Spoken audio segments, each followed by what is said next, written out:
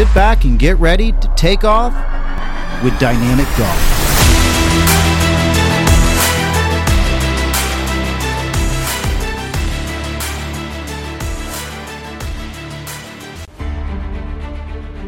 Hey Tampa Bay golfers, this is Sean Klotz from One Stop Golf Club. Just want to give you guys a little insight into what we have up here in Wesley Chapel.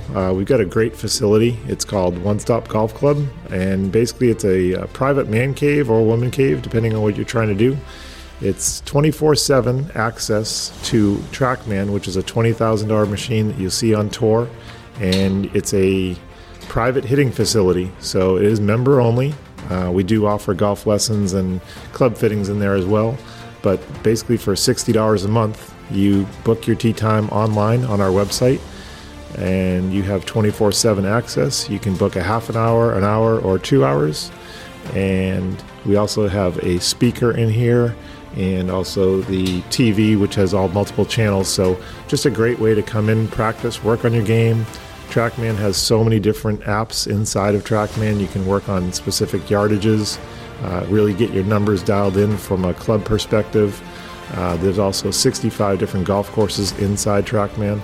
So such a good way to work on your game.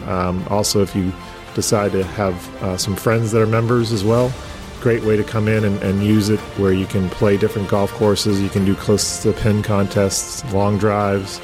So just a ton of different ideas inside of TrackMan that you can use. Super easy to operate, very user-friendly, but again, think of it as your own private facility. $60 a month for the base membership, and then if you want the VIP membership where you can bring in your friends, that would be $130 a month. So we are excited to be in the Wesley Chapel area. We've been open since August and had some great support from the community so far. Look forward to working on your game. Come down to One Stop Golf Club in Wesley Chapel, or go to our website, which is onestopgolfshopfl.com. My name is Sean Klotz, the owner and operator of One Stop Golf Club. So welcome back, everybody. Welcome back to Dynamic Podcast. I'm your co-host, Tim McElvanna, here with Sean Klotz. Sean, who do we have today? Hey, Tim, I'm really excited about this friend of mine. I feel like we're kind of like the Smartless crew now. Like we start leading up to the guest, and I'm going to start giving you clues on who the person is and stuff. Yeah. But this is one of my buddies from the Brandon area. His name is John Catlin. He actually walked into the golf store probably about 5 years ago, first time I met him, and we just kind of instantly hit it off. Good player. He's going to be humble and say he's not as good as me, but he knows that he can take my money whenever. So anyways, really excited to have John Catlin in. Hey, John, how you doing today, bud? Hey, I'm good, Sean. Nice to talk to you. Good, man. So basically, me and you kind of struck up our friendship just based on mutual love of the game, right? You've been playing for quite a while, and kind of tell us just a little bit of kind of how you got into golf, how long you've been playing, sort of where you're at now. Yeah, I'd love to do that. So I got into golf at a fairly early age, I would say. I mean, if anybody knows much about the Brandon, Valrico, Dover area, the first golf course I played on was Diamond Hill. Okay. Oh, yeah. And very interesting story about that is my mom used to run those hills before it was ever a golf course. So I have quite a bit of history there. I learned how to play there, but with my dad actually bought me a little half set of Northwestern Bob Murphy Classic golf clubs, little forged blades, and that's how I learned to play. I just went out there in my cowboy boots and figured out how to swing a golf club on my own, and kind of just fell in love with it right away. Yeah. Kind of in and out of it for a while I was a youngster in high school playing sports. Really got a lot further into golf when I became a Marine, because I started playing on intramural teams in the Marine Corps. Okay. Nice. Thank you for your service, sir. Yes, thank you. Oh, thank you. Yep. Yeah, I appreciate that. And then I played quite a bit for a number of years, and I was a decent player. Probably playing to about a 8 or a 10 handicap, and then I kind of got out of it for a while. Okay. And started doing a lot of bass fishing, actually. Oh, interesting. And, about 3-4 years ago, I started getting a lot further into it again, getting much more involved in golf, and kind of fell in love with the sport again. And, it kind of took a pit. I'm a big competitive type guy, so if I'm not competing in something, it's kind of hard for me to kind of maintain my focus. Gotcha. Correct. Yep. And so that's kind of the way it was with fishing for me. I mean, I love to fish, but if I wasn't preparing for a bass tournament, it was hard for me to sort of stay in the moment, and actually work. And so, and one of the things that I had done in bass fishing was I had led and helped run some tournament series of 2-man bass fishing team tournaments. Okay. Yep. And I really liked the concept. And I said, man, that's a lot of fun to be out there with a guy that's your really good friend, and you can spend some time together, but you can actually try to compete and win a tournament and apply your skills against your friends, etc. Yeah. And I said, there's a way to do that in golf, and we need to do this with a 2-man scramble. And I built a 2-man golf tour here in Tampa called the Tampa Bay 2-Man Golf Tour. Yeah. And it's kind of built on that principle. And so since then, I've been really deeply involved with it, and just fallen in love with the game, working really hard, have my ups and downs. You've been doing so this would be the summer coming up, because I know your first event is up at Plantation Palms in March. That's right. Yep. Yeah. So is this the 4th year of the Tampa Bay 2-Man Tour? Third? I think it's the third or the 4th season. We had some split series. That's right. Okay. So this will be the we're running our season the whole year this year. We had run split seasons before. Yeah. We start in March on the 24th. And then we run 6 events from that point all the way into the end of the year. And then our 7th tournament of the series is the Tour Championship. Gotcha. Okay. Yeah, I think it's from the kind of inside and outside perspective, meaning that me and T-Mac have run plenty of golf tournaments, and whether it's the Zephyril's Open or just running charity events, the David Ruderman tournament and Charity Foundation was a big one. Some of our listeners know, but some of our listeners don't know how much work goes into behind the scenes. And I mean, me and you were on the first tee one day, like getting ready, and the guys are either showing up with a different partner or whatever, right? Or didn't show up at all. Yeah. But I mean, you do such a good job now. And it's also the thing that I've seen in the 3 years that I've seen it is that the following is bigger. Yeah. The guys become more... they're spreading the word for you, which is what you want, right? That's the whole key. Yeah. You can only do so much marketing and advertising, but once they figure out that it's a good event, that it's, I'm going to use these words, reputable, honest, and competitive, because there are definitely some events out there that are not those 3 things. You're looking for the guys, that are and the thing I like about the tour too, John, is that with the handicap allocations that you do, and we don't need to get on the micro part of it, but basically it's very competitive. There's different winners each week. It's not the same winners, right? Yeah, that's right. I mean, what we try to do is, when you first come to the tour, you're going to play off of a calculated initial index, right, which we base off of your individual handicaps and some formulas that we apply to it that I won't dig into. Yeah. Okay. But after that first event, you're playing off of the handicap that you legitimately earned in our competitions. Right. Gotcha. Right? Yep. So so it does make it very tight, and it's not uncommon for a dozen teams to be competing for a podium finish and finish within a stroke of each other. Yep. I've seen that in almost every event. That's real competitive there. Yeah, and different handicaps. Like some of those guys are +2s, and some of those guys are 5 handicaps, and they're again because of the fairness, equality that you come in. So that's what I like about it, and then. Me and T-Mac have talked about this in other podcasts. When you're playing for yourself, there's one kind of competitive level. Yeah. When you're missing a putt for another guy, it's much different. It's so much more stressful, isn't it? Yes. You want to play for your team, right? I think we put that pressure on ourselves. I do with my buddy Crump all the time, and T-Mac's got a good friend. His name is Voss, and we play in some stuff up here. But it's almost like you just don't care as much when it's your own ball, right? But when you're playing with your partner, and I'm sure that's the same for fishing too, it changes the dynamic. For sure. Every cast counts when you're fishing, and every swing counts. Absolutely. And you don't want to let your buddy down, right? Right. Yeah. Well, it's fun. It's It's two-man best ball is what the format is. Scramble, yeah. Sorry, scramble. Okay. You know what's fun about that? You know what's fun about this format that I figured out is really one of the most fun parts about this two-man format. You know, most of us who play golf love the idea, or at least, I don't know what the right word is, but we dream some days about having a caddy, right? Like, right. Man, let's go out and play a competitive event. Let me have a caddy on my bag. Oh, yeah. Help me Walk it, yeah, all that good putt, stuff. right? Well, a four-man scramble is kind of a hit and giggle. That doesn't even matter, right? You're buying mulligans and everything else. But in a two-man scramble, it's actually quite hard to score. Yes. Yep. And having that buddy next to you who's not just a partner, but almost acts as a caddy to help, you know, club and think through things, it raises your sense of awareness on the mental game that I think has helped me a lot. Yeah, the strategy of it, T-Mac, you know, playing two-player scramble. Absolutely. Right? So if me and you are going to go do that, you know, I might be the guy who hits the hybrid down the middle and then let you hit driver. Yeah. You know, right. and vice versa, because you just want to get a ball in play on the narrow hole. Yep. And I'm sure that you and Ron have a certain way batting order. I would say, Yeah, you know, I know me and Boz always goes first. I always go second. Yep. And there's always, you know, there's always a strategy. There's always a routine for it, and you're always talking about what the next player needs to be doing. They're helping them out. Yeah.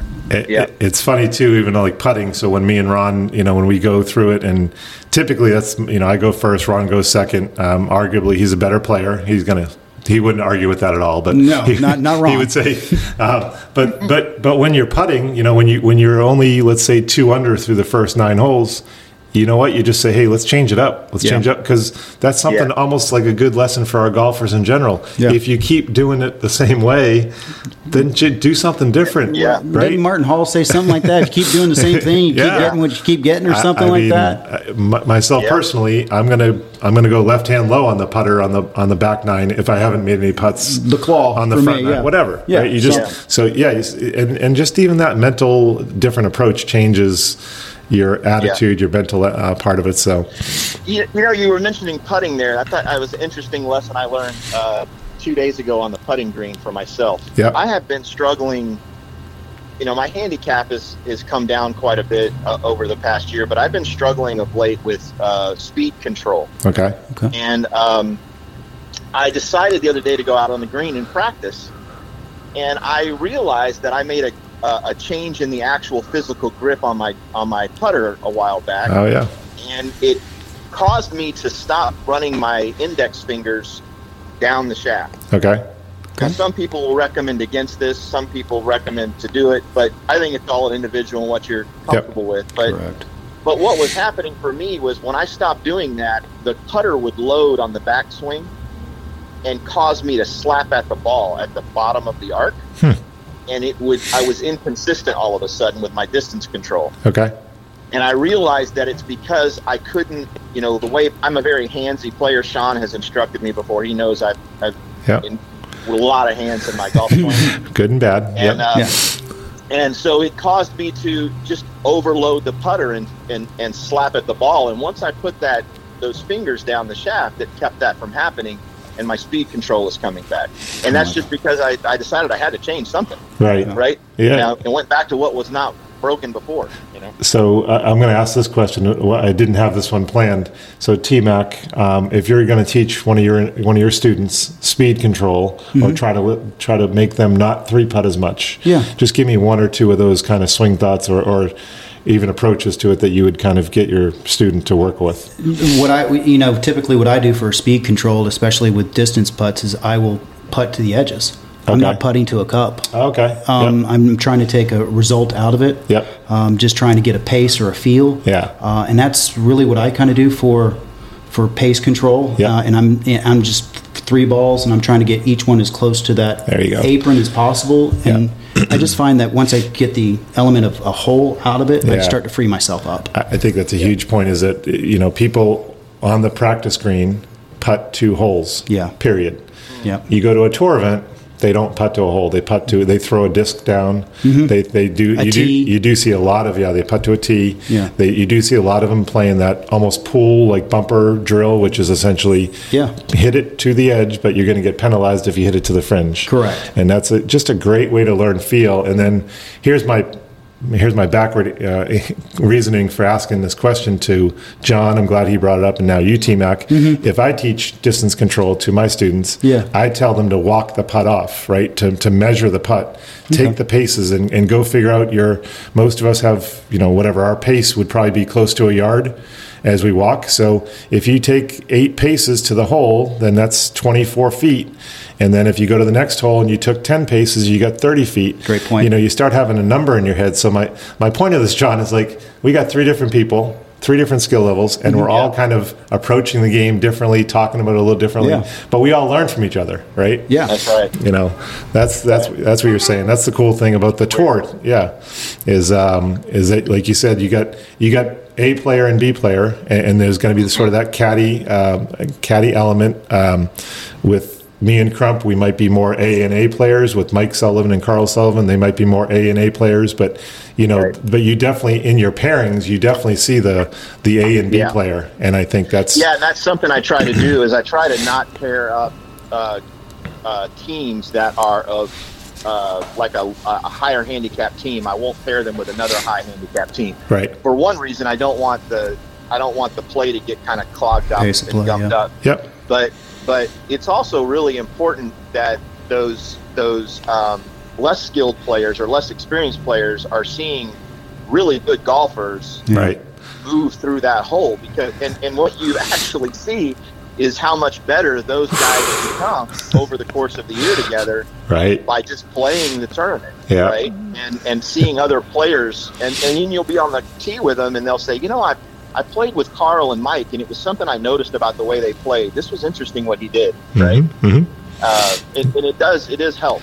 Any kind of competition is like that. And I think that's a great point to bring up, is that I think for me and Sean, when we go and watch tour events, it's something sparks inside of us when we come back out and play, and there's a tempo, a rhythm, and I think there's a great learning process for everybody there, especially for the B player to learn from that. That's great. I could just stand on the range at Bay Hill for hours. I don't even, people say, to the Valspar, and Valspar is great. It's a great tournament. It's a great finishing last 4 or 5 holes, but the range is not as good as Bay Hill. No. And Augusta's amazing, just for people that are lucky enough to get to Augusta. But I just love going to watch the short game area, seeing what Vijay Singh, dating myself a little bit, was working on. He was out there for 3 hours at Augusta, and guess what? He only hit 50-yard wedge shots for 3 hours. But the tempo was absolutely amazing. And you take that home with you. It kind of drips onto your game a little bit too. Yeah. So then, John, the other thing I've encountered in your tour is, and me and T-Mac have this all the time in our events up here. So you put me and Crump with 2 other players, absolutely fine, love, and all the guys are great, right? But throughout that round, it will be, oh my gosh, this is the best we've ever played. I can't believe we're playing that good. The miracle round. You hear all that. But but John, the reason they're doing that is because they're watching other better players. Yeah. They're focusing. They're not playing with their buddies on the, like you said, 4-player hit and giggle scramble, right? Yeah. They've really decided to change the focus, and they realize, if I take my little extra time, or if I spend a little extra time reading a putt, they're going to start. So I think that's a good, side event of it. Well, I think the mental game is way understated. Sean, you and I have talked about this, how much that's meant to me over the past year. Yeah, let our listeners know about that a little bit, because I think it's a great story that we were talking about the other day.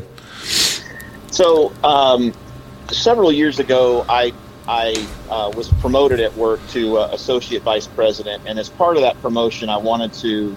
I feel like I've always been a pretty good leader, being a former Marine and learning all I've learned from what I believe is the best leadership school in the world. But always when you reach another level, you're always trying to fine tune yourself, right? And it's just like in golf, you're trying to get better at your craft. Mm-hmm. And so I hired not a life coach, but what we would call an executive coach. Okay. And she really, when you do something like that, it's more like a mental game coach in golf. You got to be willing to do some soul searching, right? And you got to be willing to sort of bare your soul and be vulnerable, as she would say. Yep. And I'm an emotional person, right? I'm also a fixer and a rescuer. I have a lot of different traits in my personality. Right. Okay. And she said, what you need to do is you need to start thinking about becoming a little bit more present and in the moment, so you can, kind of communicate in the way that you would want.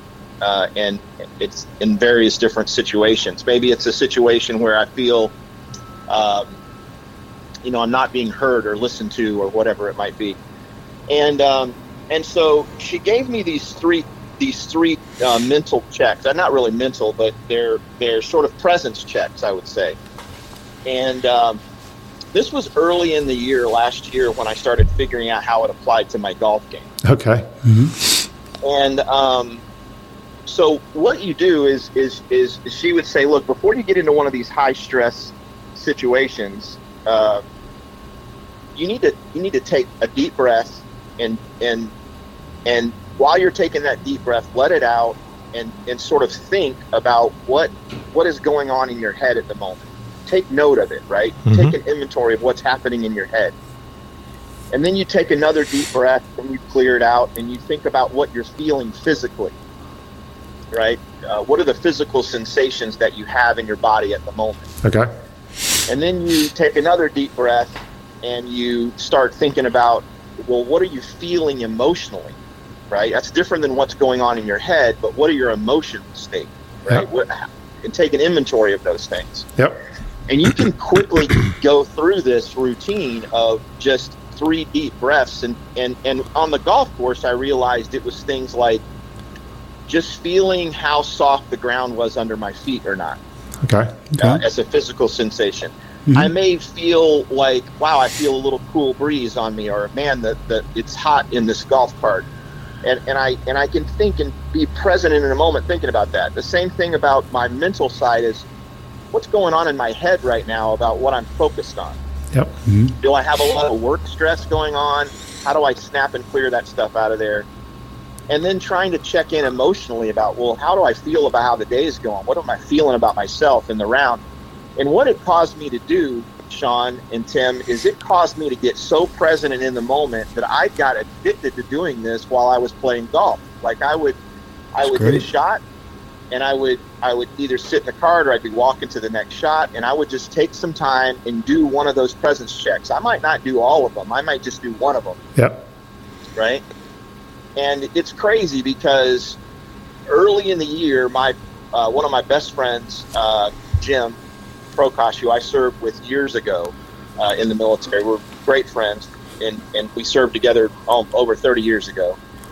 I was telling him how much I was struggling with my game, and he goes, man, you just need to stop thinking about it and just swing the golf club. Right.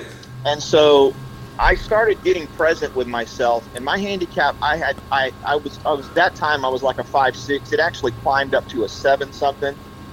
And from the point that I started focusing on this in my rounds of golf, my handicap dropped to at one point a 3.9. Wow. Nice. Yep. With no swing changes. Right. No equipment changes, no ball changes, no YouTube videos, no. That's amazing. Greatest fix of the month. That's great. Yeah. Nope. Yeah, it's just all in the mental game for me. And to be completely transparent and honest, I had gotten away from it, right? Yep. So you start feeling the success, you get a little lazy. Yep. Yeah. And I started drifting away from it. Yep. And so I recently just recommitted myself to being present in the moment. And once again, because Jim told me to stop thinking about it. Right. And when I say stop thinking about it, it doesn't seem like it makes sense to be present in the moment and stop thinking about it. Yeah. But there's a difference in the quality of the things that you think about. And thinking about 50 different mechanical thoughts when you're standing over a golf ball is completely the wrong thing to do. Yeah. Right? Yeah. It's get to a state where you feel good, and the only thing you really care about is the target. That's it. And just relax and let your natural athletic ability and all that work that you do on the range actually take over. Yeah. So do you find yourself in like a meditation state when you're doing this, basically? Is that what you'd say? Yeah. I would say it's shy of meditation, but it's just focusing on being present and in the moment. And it only takes me maybe 30 seconds to go through one of those presence checks. And I might do one between each shot, but it's really just focusing on being there. Yeah. Right? Yeah. Just being there, not on the range. I feel like we could talk about this for an hour. I'll try to keep it to 10 more minutes or 15 more minutes because I love this stuff. Because John and T-Mac, like, people come to us all the time like, hey, I want to break 90, right? I want to break 100. Yeah.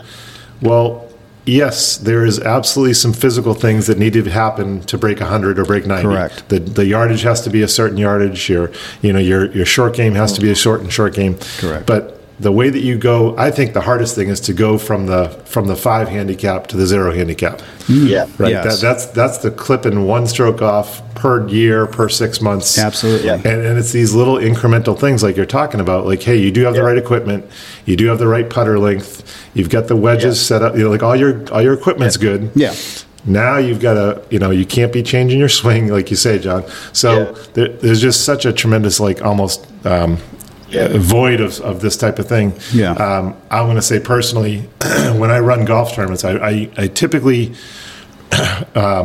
run the golf tournament that I'm working at the golf course. Okay. And then I usually like to try to play in it. Oh, yeah. And I would say I haven't played with you in an event, John, yet. But to me, it takes me 2 to 3 holes to even get close to what I normally do on the golf course before. You know what I'm saying, John? Like, because you get all these questions prior to the right? You're right, to the event, so your mind is total. So you get up there on the first tee, and it's not thinking about the ground, thinking about the wind, you're totally thinking about why did that guy ask me that stupid question 5 minutes ago? Yeah. Why couldn't he have gotten this money into me earlier? Yeah. I set it up on Facebook. I've seen it happen to you. Like I've set the entire thing up on, try to give them all the information, and they don't read the sign. Yeah. Whatever the sign is. God. Right? Yeah. So it's funny because my tournament partner Greg Aiken, he actually taught me a lot about how to play years ago when we first started playing. I mean, he was a big inspiration to me, but we're tournament partners now. And so we're on this in the tour championship last year, and the online scoring was not working. Right. Oof. And, and so I'm getting texts on my phone at the same time this is happening. And we were on the green with a birdie putt, and I'm sitting in the cart trying to fix it. I said, get your tail over here. I don't care about that online scoring thing. Yeah. Focus on your game. But it is hard when you're trying to organize an event, and also it's just a testament to not letting things rattle around in your head. Right. Yeah. It's like getting a phone call about when you're in the middle of work. Getting ready to tee off.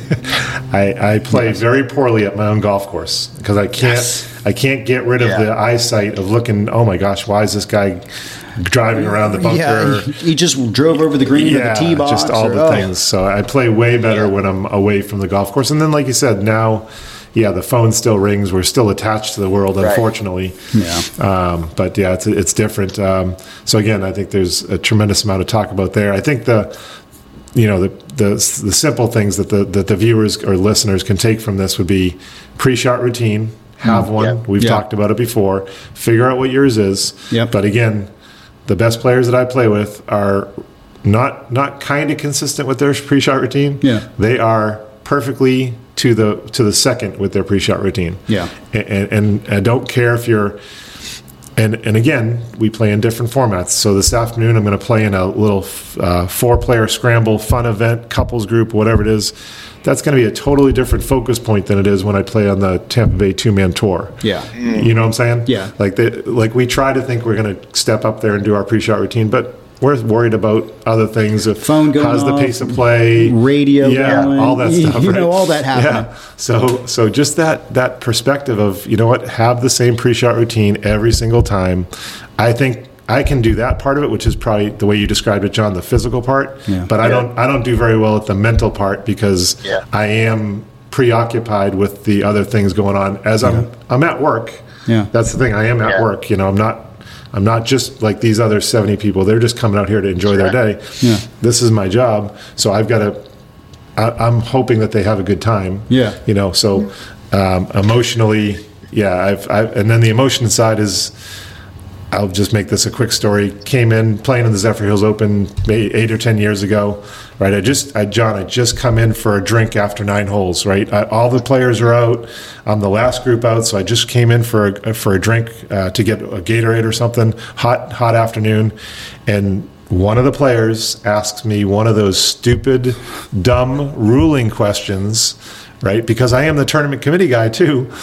So, right. But he says, "Hey, how come he got this relief when he should have gotten this relief? That's not fair," whatever that thing is. And I blew up. Like, I literally kicked the door down. I'm like, ask me in 2 hours. It doesn't matter right now. I'm in the middle of my round. And you know, like you need to, crazy, man. Yeah. You want to kind of separate yourself. But anyway, so dealing with the emotions, and you see this on tour all the time, right? Yeah. I mean, Jason Day, like his pre-shot routine with his breathing. Yes, he closes his eyes too, doesn't he? Closes his eyes, visualization. Adam Scott would put the hand on the grip. Same time, I watched him yesterday doing the same thing he's done last 10 years, I think. Yep. How Jordan Spieth approaches a putt. You know, he looks twitchy. He looks very twitchy until he goes. But there's a routine. There's a method behind it. He's a talker, right? He's always talking to his caddy. Yeah. Right? That's the way he does it. That's the way he's always talking. But then Tiger was more of leave me alone on the green. Well, Tiger, I picked up on something from him the other day that I'd heard him say this a lot, but I never really figured out what he meant. And I kind of did a little research on it, but his routine is sort of a silent one. He talks about, you've heard him talk about putting to the picture. Right, correct. And what he's basically saying there is that he stands over his putt and he looks at his line, he looks at the hole, and he takes a mental picture of that. It's like a photograph in his mind. Yep. And when he stands over the putt, instead of him chasing the ball with his eyes and trying to see if it went, he putts to the picture and keeps his head there. And it's part of his routine. Yeah. And I was actually struggling with so many mechanics on the, overthinking my golf swing. I started swinging to the picture, right? Just there you go. Looking out there at that at the hole and where the pin is, where my target was, and keeping that in my mind while I was making my golf swing, and it made all the difference in the world. Yeah. Absolutely. And he was taught that at like 3, 4, 5 years old by his dad. When you read his book, that's something he's been doing literally since he was 4 or 5 years old. And then he got Jay Brunzer, I think, to do the meditation at 10 or something like that. So. And that's an ex-Marine, by the way, right? Earl Woods was an ex-Marine, as far as I know. He was Army. Army. Okay. Yeah. Well, I mean. Not similar. Armed forces to the level of Marine. Yeah, exactly, but still pretty good. Yeah, exactly. But it goes to the mental approach that that you're talking about. Like you said, you were in the greatest training program ever, type of thing. Yeah. I mean, it is. It's so. Hey. Yeah. Cool stuff. One last question. How long did it take for you to get comfortable with that routine? Was it a couple days, a month, a week, an hour? Oh, I think it's a lifelong journey. Yeah. Okay. Yeah. I'll be honest with you. I think anything in the mental game, and again, I don't think this whole presence thing is not just about golf. It's a life thing. Sure.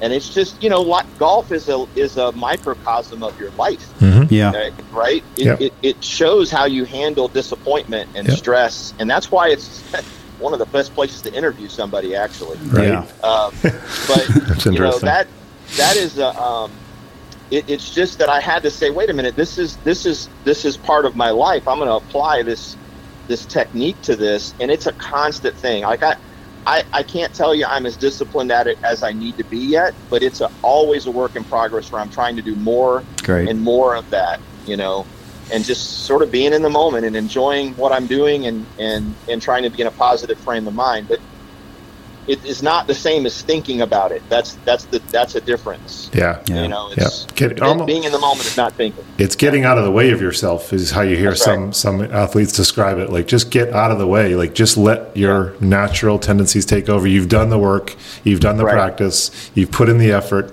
The people who don't put in the effort, put in the work, put in the practice, those are the people that struggle with the breaking 100 and breaking 90. Absolutely. And that's what sometimes we talk about with some of our students, like, you don't realize how many chip shots I've hit in my entire lifetime. Correct. Correct. It wasn't, I didn't just become good. Like we put the work into it. Let just, I know the first event I believe is filled up, but we'll kind of give people the rundown on how to get in touch with it. Yeah, absolutely. Let me do that. So we run the group off of a Facebook group, but you can get there pretty quickly I've just redirected our URL to that Facebook page, and it's TB Tango Bravo in military speak, right. 2-man. So it's tb2man.com. Okay. The number 2. Yep. TB, the number 2man.com, all one word. Yep. And that'll take you to our Facebook group, and you'll see the schedule there. And a lot of the player's handbook is there, a link to it. And that's how I communicate with the members on tee times, etc. We're trying to expand the first event because it's full. I think I limit the fields to 24 teams, but we're at 28. So I'm trying to expand that field out a little bit on nice on that 21 on the 24th of March at Plantation Palms. That's good stuff. Good. Sorry, yeah, and I know how good you are on Facebook, like how you keep posting up and keep the posts up and stuff. So definitely let the golfers know about the Dynamic Golf Podcast. I know you will. Please do, because now you're a star veteran of the podcast. Yes, sir. Exactly. Yeah. But we really appreciate you coming on, John. I think it's been great fun, and maybe we'll check in with you during the summer, see how the tour is going. Yeah, man. Hey, I appreciate you guys bringing me on, and Sean, I hope to see you soon. Bud. All right, take care.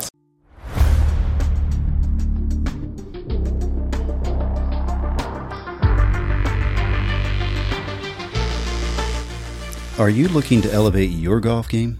With SwingTheoryGolf.com, you will. Tim, who is a certified PGA professional, offers expert instruction and personal attention to help you unleash your true potential. So get ready to tee off with Swing Theory Golf.